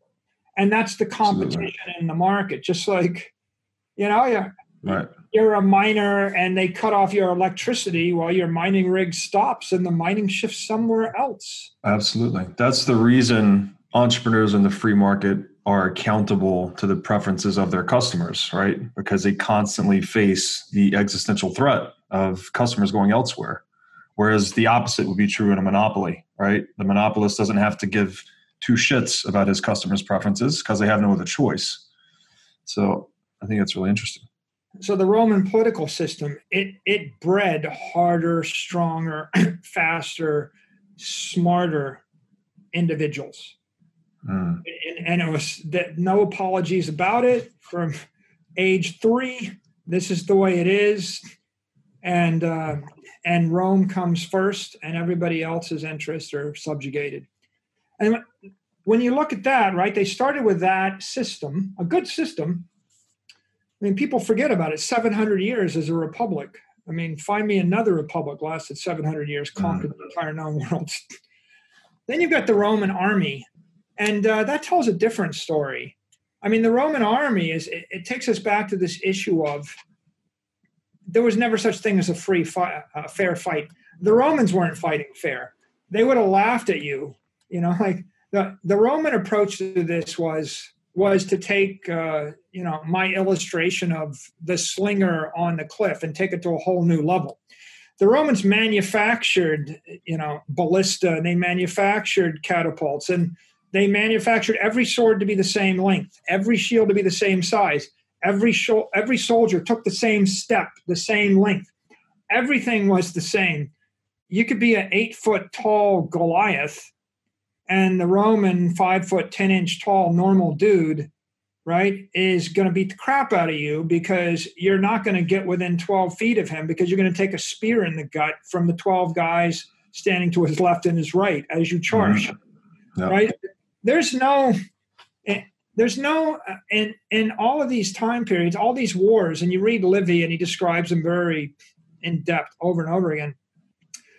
Hundreds and hundreds and hundreds of battles. And they always consisted of the Romans maneuvered to get to high ground. The Romans maneuvered to get the enemy out on the plain. The Romans unleashed the artillery onto the enemy while they stood and obliterated 10% of them. Then the Romans unleashed some more artillery. There's one story where the Roman army cornered the Gauls. The Gauls are on a mountaintop, on a hillside, and the Romans are below. They just surround them. They stop. They start to pummel them, and they rain down hell from above, bullets, boulders, flame, napalm, and Livy writes, before a Roman even took a step toward the enemy line, half of the Gauls were dead, and 80% of them had been maimed or incapacitated from the bullets. Wow. And then the Romans start to move up and do something. It's like this. There's none of this. Let's just charge into battle and fight it out with our sword, right? Never happened that way. It was always going to be find a way to get an advantage. And by the way, the technology is very critical, right? People think like the Romans had a military industrial complex, right? There's a way to do it. You're going to do it in a certain way. They had an entire body language, an entire system of how you're going to act. And, if you want something which is eye-opening, there's this story of the Roman Navy from the First Punic War. The Carthaginians dominate the Mediterranean. The Romans are a land power. The Romans don't know anything about naval power, but it tells you a lot about the Roman psyche and the Roman intellect. The Romans are getting beat up by the Carthaginians because the Carthaginians control the ports and they have the fleet. The Romans have no fleet. One day, a storm kicks up, and the storm drives a Carthaginian naval ship, into a Roman port. It's blown into the port by a bad mistral. The Romans capture it. They take it apart to try to figure out how the Carthaginians make their ships. And you can't make this up. This is the most amazing thing in history. They find out that the Carthaginians make their ships from a kit, from reusable, standardized parts. And not only are all the parts standardized, the Carthaginians have labeled each part with the instructions of where it fits and the number of the part. The Romans deconstruct the entire thing, steal the entire blueprint. 90 days later, they made 150 ships. You think these guys are screwing around, right? They're not screwing around. It's like everybody thinks, I'm going to take my time to figure this stuff out. No, war has a way of quickening your time, your activity. Bam, I'm losing. I find a ship. That's the DNA. That's the formula of the ship. 150 ships. To make a long story short, the Romans win the First Punic War, and they vanquish the Carthaginians, and they become the naval power. And, of course, it's not that the Romans invented everything. It's just the Romans stole every good idea from every civilization, from the Greeks, from the Carthaginians, from the whatever, that they crushed. And because they lasted, we're able to read their histories. But, it kind of blows your mind when you think that in 500, by the way, you think the Carthaginians invented that? Maybe they stole it from the Phoenicians. Right. Yeah. But 500 BC, if you want to win wars, you don't just make ships, and you don't just train hard, and you don't make wagons, right? Roman roads. The Romans had standardized parts, a standardized gauge for a wagon wheel. Every Roman wagon rolling on the road is carving ruts in the road. That gauge has to be standardized. You can't just make any wagon. You have to make it exactly the same. Right. Okay. this is for all those people that believe, that recoil in standardization. Well, that Roman wagon gauge eventually became the standard width of a railroad track in Europe, and then eventually the standard width of a railroad track everywhere. So if you want to know how wide a Roman chariot was, or war chariot, or any chariot, just go stand on a railroad anywhere on Earth. The Romans gave that to you. And the reason why they did it that way is because if you build wagons with different gauges, they fall in the rut, they snap the axle, and that's death. Yeah. So it's like, no, it's like Henry Ford said, you can have it any color as long as it's black. No, you can't have it any way you want it. You take it, what you can. By the way, it's not that every civilization figured this out. It's just that every civilization that insisted upon doing it a different way with different bells and whistles got crushed to death. Right. And there's an analogy to this in the Bitcoin world too. When you come up with a different feature and it's like, it would just be 10% better. If you made your wagon 10% wider, it would hold 20% more, and you would need 10% less, and your transaction cost would be less, and your whatever. Yeah. I think it's better. It points towards path dependence too, right? Like the fact that a technology already took a certain path, it kind of has an inertia, right? An inertia that's carried the width of the gauge of a wagon wheel to the width of a modern rail. And I thought it was interesting too how you pointed to the civilizations that won out, the Romans or the Carthaginians, are the ones that studied their history, right? So they're actually gleaning insights from civilizations that had come before them, which again is kind of harkens back to that Yuval Harari concept of our ability to abstract our learnings into symbols like language and whatnot, and then pass them from generation to generation, such that the most successful strategies take advantage of the collective learnings up until that point, versus trying to just do something from scratch on your own. Like we all stand on the shoulders of giants, so to speak.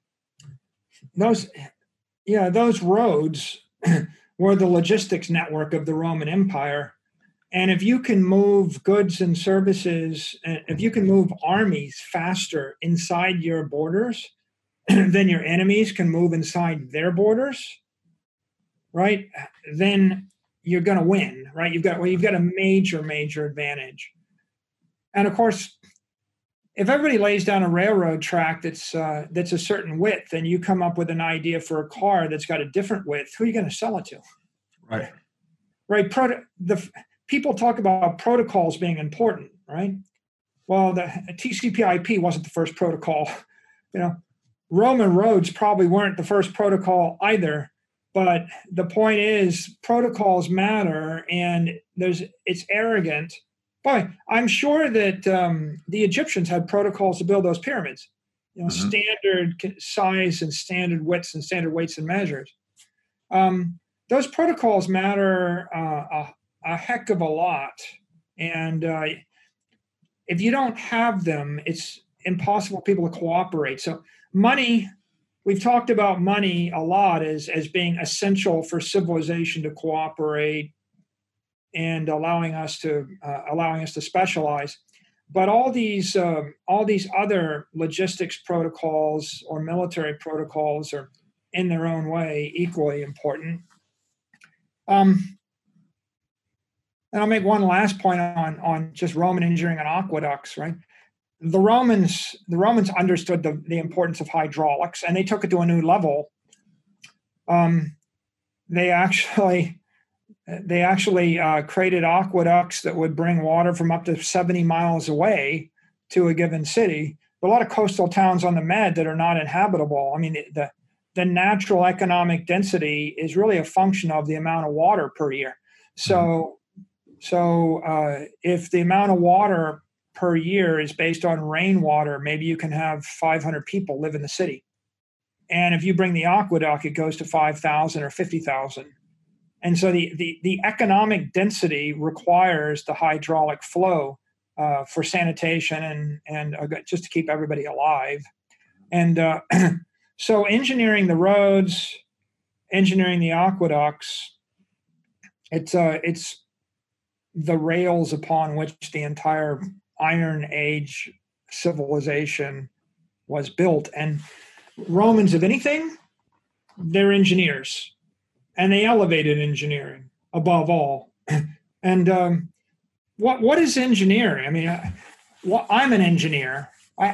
I think engineering is an incredibly honorable, ethical, life-affirming profession. That the basic credo of the engineer is, I look at nature and I look at the circumstances that I'm surrounded by, and I use my intellect and every material and technique at hand in order to construct a better world for everyone and everything that I love. That's the credo. I'm not going to be a victim of circumstance. I'm going to actually change my circumstances with my intellect, and that might mean build a bridge. It might mean build an aqueduct. It might mean build a road. It might mean build a ship, whatever it is. Just like the Beaver builds the dam, the engineer builds the world. Look at any city where you take the bridge down and try to figure out how life changes, and it's pretty consequential. So, if we just leave, I'll leave you with one more vignette on Rome, and then we'll move on, I think, to the Dark Ages. I have a holding company. The holding company is called Alcantara. And Alcantara is based upon something I saw in Alcantara, Spain. It's a Roman bridge. It stood for 2,000 years. And if you go underneath that bridge, you'll find a Roman inscription in Latin where the Roman engineer, whose name is Julius Locker, said, quote, "This bridge will stand for all time," unquote. They took their engineering seriously. Right. Yeah. This, I recall from Taleb's writing that the architects of, I actually think the Roman aqueducts, there was to give the architect skin in the game, so to speak, that he would be required himself, or even with his family at times, to stand beneath the aqueduct as the scaffolding was removed, right? So he knew it was his life and possibly his family's life on the line should his architectural abilities be incompetent, right? So these people took, they had, again, it's a protocol, right? It's a protocol and an incentive or a disincentive to malperformance for that architect to take his profession very seriously. And I think too, another thing that came to mind is you were talking about Rome as being incipient to all these civilizational technologies and protocols we use. What ultimately led to the downfall of Rome was their monetary protocol being compromised, right? It was the debasement of the coin, I think started with Nero, and eventually led to the forking into the East Roman Empire. And their political protocols compromised. Yeah. A series of civil wars, Caesar's being the most famous, but a series of civil wars where the political protocols broke down, even before the monetary protocols broke down. But you can see they're all related, right? At some point, the integrity of the society broke down, and when they lost their integrity across all these areas, the collapse of the political system begat the collapse of the military system, the religion. How do you maintain your patriotism in Rome when one Roman army is fighting another Roman army? Right. Was there an inflection point that you recall that sort of led to all these protocols being compromised? Around 50 BC, it all started going bad. Maybe. I'll come back to it. A whole series of wars in Julius Caesar's youth, and the rise of a series of strong men, and the weakening of the Roman Republic. Taleb, I think, makes great points in his books about, how it's the death penalty in Babylon if you screwed with weights and measures. That's right. Or if you're a builder and your house collapses, right? Someone in your own family dies. They're definitely great skin in the point games, and they just skin in the game points. Sorry, and they just remind you that in a society that respects natural law, right? Nature is not going to pity you, and she's not listening for excuses. If you, I know this is not quite relevant, but I can't help but state it. The richest man in China a year or 2 years ago was out on summer vacation in the south of France. The guy's worth $20-30 billion. And he decided to take a selfie or get a photo, and he stood up on a rock wall at some ancient ruin in the south of France. And while they were taking the photo, he slipped and fell off the side of the wall and plunged 50 feet to his death. And again, somewhat emblematic of the point. It doesn't matter if you have an army of lawyers and $1 billion of clout. In that last 2 seconds of his life, he was punished by violating the law of gravity with a death sentence. That's right. And it's like, gravity doesn't care who you are. Nature doesn't care. It doesn't. The richest man in China out of 1 billion people, and he was sentenced to immediate death, no appeal, in a split second for being careless.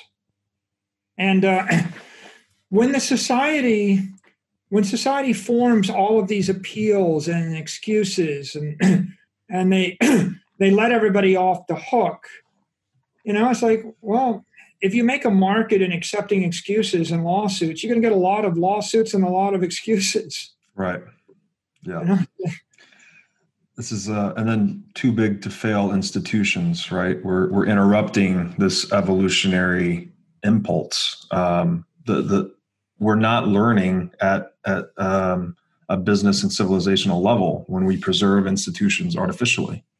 I'm very persuaded by all of the points made by Taleb and also by the paleo theorist about the importance of pain in life. Pain is a natural teacher, and you can learn a lot of things via pain, right? You try to pick up a chair the wrong way, you do something the wrong fashion, and the pain is a feedback and it's information. Mm-hmm. And when you try to cut off the pain flow through anesthetics or steroid shots or cortisone or QE or QE or an appeal or a lawyer or a bribe or however it is, you avoid paying the price, the consequences for your misstep. Mm-hmm. Right? It's try to suspend gravity. Well, good luck with that, right? Right. If you could have suspended gravity, for $1 billion in that 1 second, how much other screwy stuff would have happened everywhere else in the world while that gravity was suspended? Right. Guy.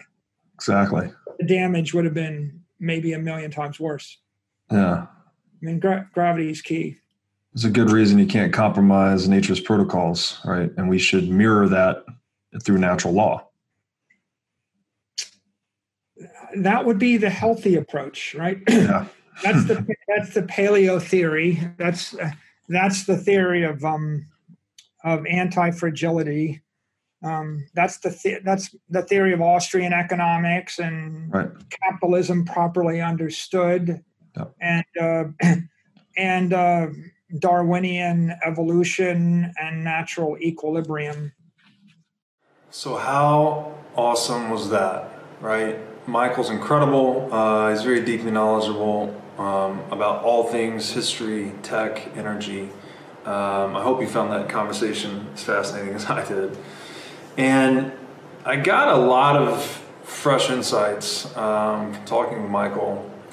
And I love the initial introduction of there's never been such thing as a fair fight, right? So it's as if everything in nature is always trying to sharpen its strategy to figure out, a better, faster, cheaper way of doing things, namely getting food, reproducing, things like that. So I thought that was really interesting, and there's a nice corollary there between sort of ecological strategies that an animal might use and a business strategy, right? That's the nature of innovation as well. So I came to see evolution and innovation as things that are very closely connected.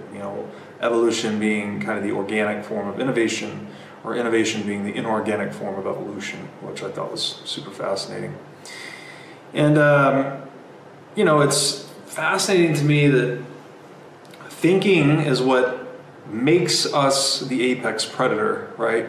It's our ability to run these simulations of future action, right? We can actually spin up avatars and other elements of a situation and think through them before we actually execute.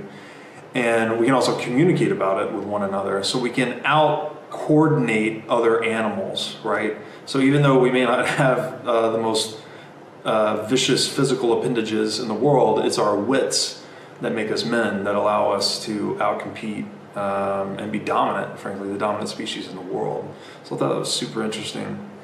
And on that same vein, another change in my own worldview was how Michael describes that, human beings, as far as he could tell, are the only animal that play with fire. And by harnessing fire and harnessing energy, we're actually channeling energy across our intellect. Like, that's another way to think about it, is that we create these idea structures in the world, and the visualization I have in my mind is almost like a magnetic field. If you've ever seen a diagram of a magnetic field, there are these field lines that emanate out and circle back from kind of the North Pole to the South Pole.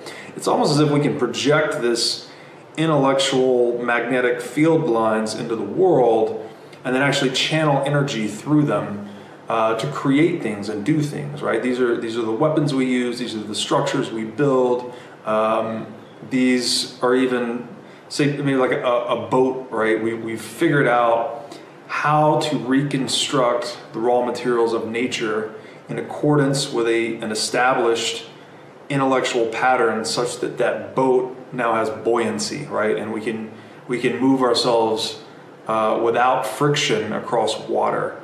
So it's just a super interesting new way to look at the world. And as he went into the three primal technologies, basically, that helped us build everything around us, are fire, missiles, and hydraulics. And fire serves as, the prime energy network for humanity. And one thing I've long thought about, which is really interesting, is that it's common for us to think of energy in different forms, right? Like we think of gravitational energy versus kinetic versus heat energy, all these different forms of energy. But if you really zoom out, I think every bit of energy that we harness on the planet is essentially solar energy, right? So like even hydrocarbons, which are very popular today, like oil, natural gas, we're combusting these hydrocarbons. But what the hydrocarbons actually are is ancient sunlight that's fallen on the earth, right? It fed and formed this biological matter, plants that fed the herbivores and the herbivores that fed the omnivores and carnivores. And all this energy capture basically dies and decomposes, and that's what becomes these layers, these sedimented layers of hydrocarbons, of oil and whatnot. So in a way, any form of energy we tap, even if we think it's gravitational energy, I guess the Earth does exert its own gravitational energy to some degree, but a lot of it's coming from its rotation around the sun, right? So most of the energy, if not all, we harness in the world is actually a form of solar energy. Like the sun is truly our divine father, if you want to call it that, or our cosmic father, I guess. And I guess the one other caveat to that might be starlight. It contributes a small amount of energy to the world. But for all intents and purposes, all energy is solar. And I think that was a really just an interesting way to look at things. And when we harness fire, right, we have this force that it's a self-generating form of energy. So once we figured out how to spark the fire and control it, we had a form of energy that could just expand and produce and generate itself, right? And we use this for a lot of purposes. Clearly, like just how he described clearing a forest with fire, I thought that was very interesting. Super efficient way to clear a path of predators, of obstacles. Fire is really good at that. And then it improved visibility for us at night, right? Like, because night was our worst enemy before fire. Like, when darkness fell, we were essentially neutered. We're visual creatures. Humans rely on their visual acuity as their primary sense. So, under the cover of darkness, we've lost this primary sense organ. And fire allowed us to reestablish that, right? We could actually use it to wield off predators. We could use it to set up camp. It just improved visibility for us in more hours of the day. And it's a great example too, I think, of how our conscious decisions and what we construct and the things we use can actually shape us. We can actually co-evolve with our conscious decisions. And an example of this would be, specific to fire, is candlelight. So again, before we could harness fire reliably, we didn't really have illumination after the sun went down, right? So candlelight gave us all this newfound time to stay up late, reading, studying, planning, all these things that help make us more intelligent over time.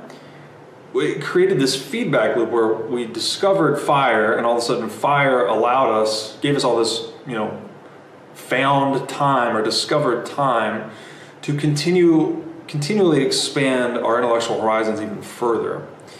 And another thing was cooking, right? Cooking's so fascinating that harnessing fire to cook, we're actually pre-digesting our food. So we liberated nutrients more easily, right? We reduced the metabolic load on the body to break down food. And by doing that, we freed up resources internally that were reallocated to cognitive development.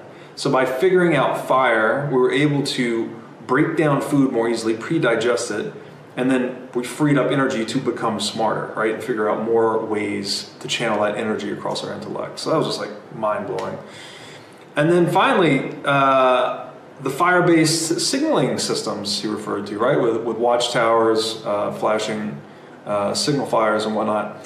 That's like the original telecommunication network, where we could project our intellect farther and faster into the world, right?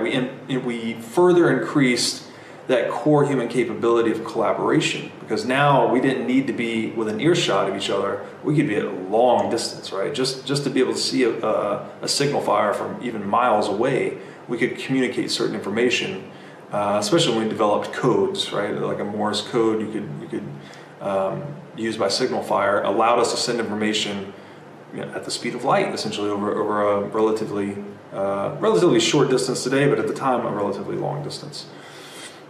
And then the second Stone Age technology that was really impactful were missiles. And I thought this was super cool because I've never even thought of missiles on the same level as fire or water. But it's such a great point because, again, back to that original point of there's never been a fair fight in the universe. So the way humans can outcompete in nature is by engaging in predetermined unfair fights, right? Like we need to engage in conflict that we know we have an asymmetric advantage, so we can preserve ourselves clearly, and that we can obtain the most food energy for the lowest energy expenditure, right?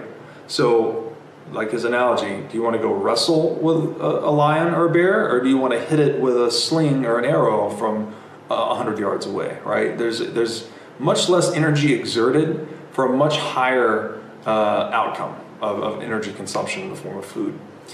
And the slings and arrows, like giving us the power to deliver force faster, harder, and stronger, super interesting stuff. And then giving us the ability to really develop the element of surprise in battle, right? The advantage to be able to select from where we're going to start the engagement, right? From high ground, ideally with the sun at our back, with the wind in our face, downwind, whatever it may be. It gave human beings the optionality to select when and where they would engage their prey. And just really interesting stuff, I thought it was so cool. And then that, back to the whole Sun Tzu thing of terrain being the primary element in any battle, right? So a bear is probably the most dominant terrestrial creature, whereas, say in the ocean, say it's a great white shark or something, the bear is going to whip the shark on land, and the shark's going to destroy the bear in the water. So it's all about the terrain, right? The terrain is the first order consideration in any battle. And by using missile technology, it lets the aggressor choose the terrain. So I just thought that was super interesting. Really cool stuff. And then the third one, we talked about hydraulics. And I've thought a lot about water and how clearly influential and impactful it is on our development. And we are water, right? We're constituted of 70% water. The old adage, I think you go 3 minutes without oxygen, 3 days without water, 3 months without food, you're dead. So water is, very important to have all the time. But I hadn't, other than boats, right, and buoyancy in general, I hadn't really thought about the use of hydraulics and channeling gravitational energy. And I thought it was really cool how he brought up the Great Pyramids, actually, at least theoretically, being partially constructed using hydraulics, that they would drill these long tubes or trenches and use the buoyancy of water, right? Its polarity acting as a resistant to gravity, and they would use that to move, to overcome gravity essentially, and move these giant blocks that they otherwise couldn't, that we just simply could not. And that led to the construction of, like the Great Pyramids and these other monumental constructions that we simply could not have completed using raw human power, right? We, again, had to use our intellect and channel energy across it to accomplish greater feats than we could using just our God-given capabilities here, or our physical capabilities. And I loved the analogy, about the beaver being nature's engineer. I thought it's just so fascinating that it's not like humans do have this ability to channel energy across our intellect, and we have the highest order of it clearly. But there's something in nature too, where the beaver is a great example that he's eating these trees. That's as food, and then it's also he's constructing an environment for himself that's conducive to reproduction, right? He builds his little fort, blocks the river, creates an entrance under the water, and then he has a safe place to mate and raise children. It's as if nature has this impulse to become smarter, right? So although there is this big distinction between man and animal, it pointed to me that there's also a continuum, right? Even like I think of a squirrel that maybe buries nuts for the winter, he's kind of engaging in a form of delayed gratification, right? He's not necessarily behaving like an economist per se, but he's sort of a little bit closer than like a purely predatory animal that maybe just eats whenever it can. Or a bird that builds a nest, you know, all these things that nature really is making best use of the gifts that Earth bears. And I think on that continuum, humanity is just at the far, far, far end, right? And that's why we're so dominant. And I love the example too, talking about the mode of water as an effective defensive technology. I think this points to a lot of history, right? This, when, say, America forked off of Great Britain, it was the moat of water, right? The Atlantic Ocean, that made it so difficult for England to continue to project its dominion onto America. And that's what led to the Revolutionary War, right? And led to American independence. And there's been a lot of writing. I read a book called The Next 100 Years that made a pretty emphatic case for North America's geographic situation, where we have the Atlantic on one side, Pacific on the other. All of this coastal access makes us a great trading partner with both East and West.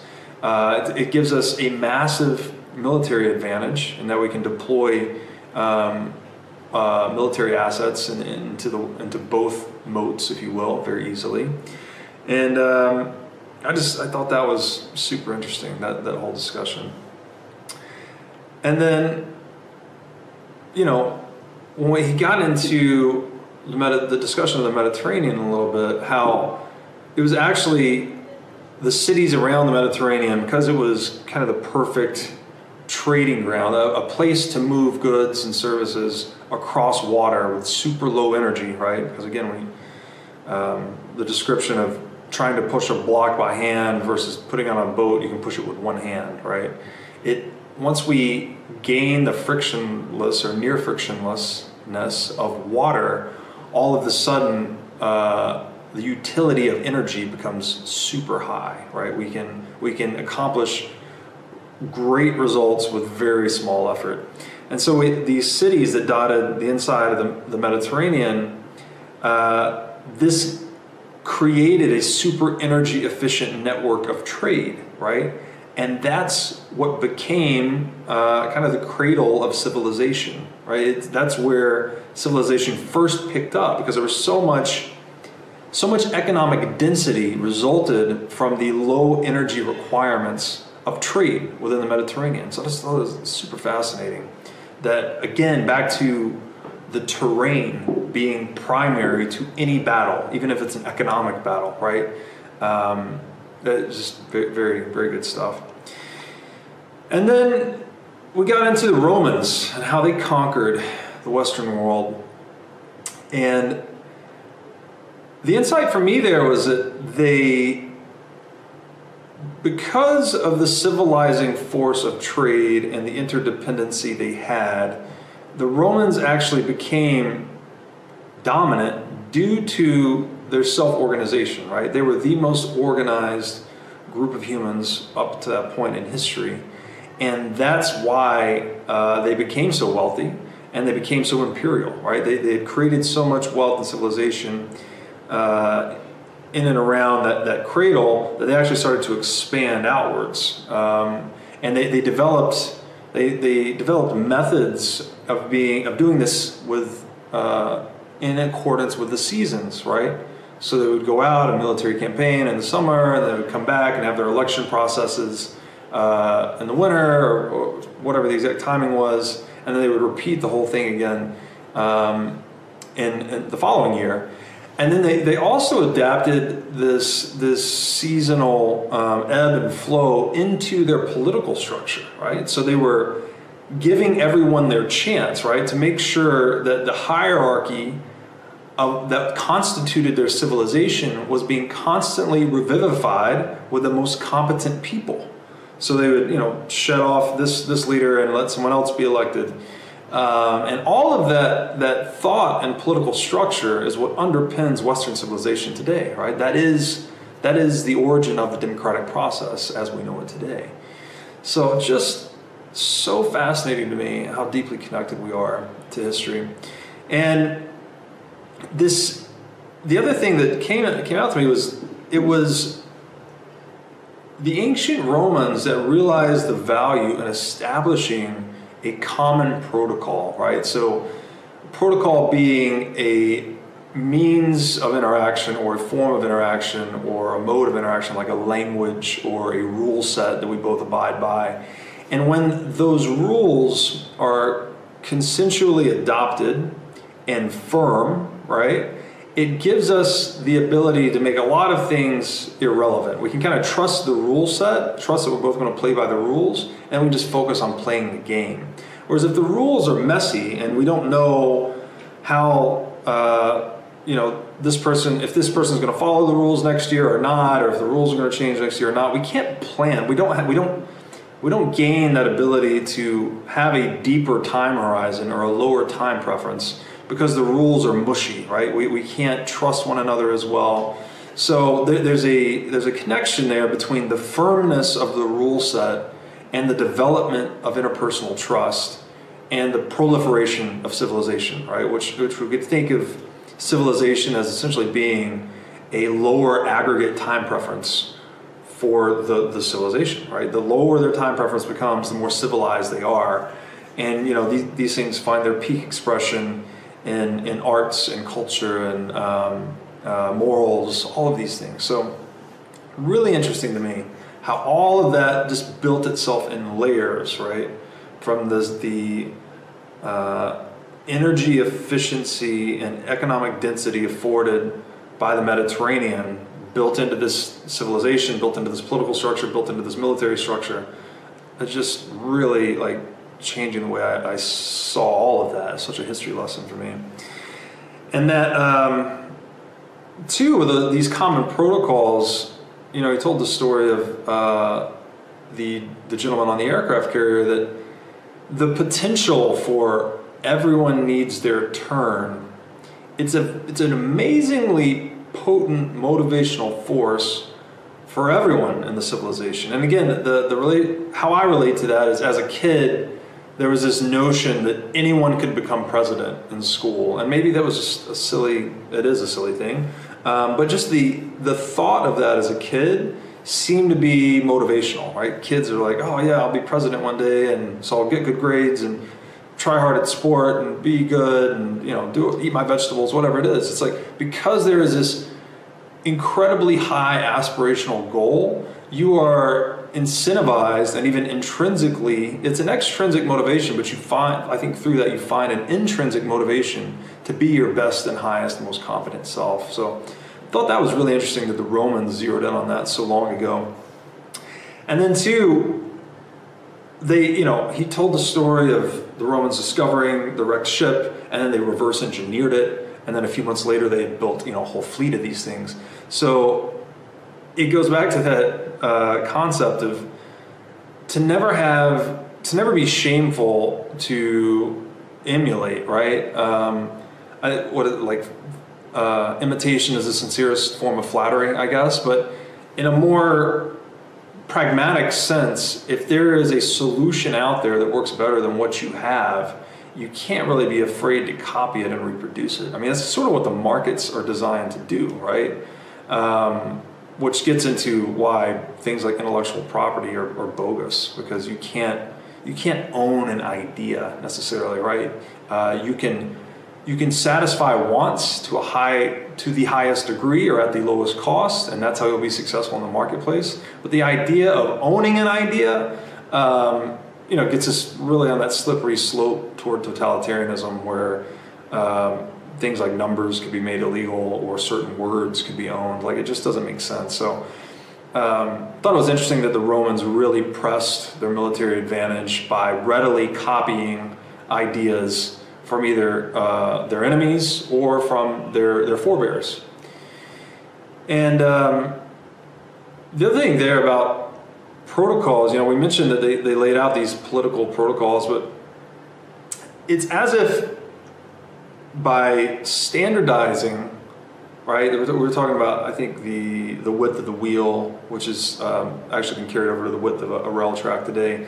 By standardizing onto these common structural protocols, political protocols, again, firm rule sets, that they were able to increase their efficiency tremendously, right? So their productivity and output just exploded.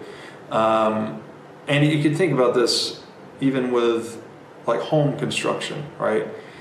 If by standardizing to one type of screw or a few types of screws for different purposes, you can produce all of these things at a huge economy of scale, right? So you can produce these screws at a very low cost, which would increase the total output of new homes or whatever you're constructing with the screws. Versus if everyone did their own custom screw, nothing would be interchangeable. It would be hard to produce these things at scale. Everything, it would localize the economy for screws, which would drastically restrict productivity. So I love this interesting connection between protocol standardization and economic output and prosperity. Thought that was super fascinating. And then, this one really blew me away. The credo of the engineer, as Saylor referred to, as someone that looks at their surroundings and then that makes use of their intellect and all the materials available to them to construct a better world.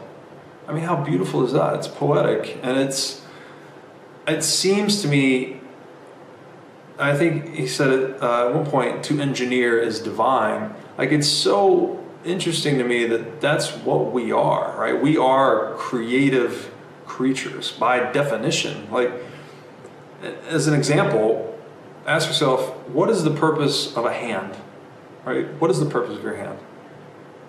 It's a really hard question to answer because the hand is by definition multi-purpose, right? It can do so many different things. It can grip, it can grab, it can punch, we can write, we can type, we can think. I mean, all these different things, we can signal to one another. The hand is itself, we're equipped with these ultra multi-purpose tools. And I think in terms of humanity trying to channel energy across their intellect, that the hand is kind of the primary output of that intent, which I thought was just really, really kind of a different way to see things for me. And then finally, he got into natural law, right, which we could define as the pursuit of, or the right to liberty, property, and life, right? So the right to be free, right, to freely experiment and explore, so long as you do not tread on the freedom of others. The right to property, which is, property is not the asset itself. I'll talk about this a lot, but property is the relationship between the individual that spends time investing and recreating or making an asset and that asset. So if I go out and spend my time building a boat, a system with sound property rights would say that I have exclusive rights to that boat, where the area that I invested my time and energy, to the thing that I spent my time and energy to create, I have exclusive rights to that object, that I can actually trade those rights with other self-sovereign people. And that's the flywheel of economic activity, right? So we can each specialize in a craft, but we can reliably go into the market and obtain other things of value, right? We can trade our own craft for other things and satisfy all of our wants, but still just have a narrow scope of specialization that allows us to become super adept at that particular area. But that adeptness benefits everyone because we're trading it into the marketplace, right? So making the point that societies that deeply respected natural law tend to succeed. They tend to outcompete because they are voluntary games, right? If we respect natural law, we respect people's right to life, to liberty, and to property, then all of a sudden they willingly embrace that society and they work for it and they'll die for it, right? That's what even the principles America was founded upon are, these principles, essentially. Clearly we've drifted a lot since, but that's at the bedrock of Western civilization. And then at the opposite end of the spectrum, when you, as I would say America probably is much more closer to today, when you make a market for appeals and excuses, you're likely to get a lot more of both. right? So as Cicero put this really succinctly, he said, the more laws, the less justice. So I think it's beautiful how the Romans embraced natural law, implemented it into their society, into their culture, and that became the heritage that's pouring forth to us and forming the sediment of Western civilization. And I think it's incumbent upon us to study this and see how far we've drifted from where, say, America was founded in 1776 to where we are today, how much the state has actually become antithetical to this entire process. We have this super overregulated environment, a vast proliferation of complex laws, and a commensurate downfall in justice worldwide. So I hope you guys enjoyed this episode. I thought it was just mind-blowing, and we're just getting started. So I'll see you back for the next one.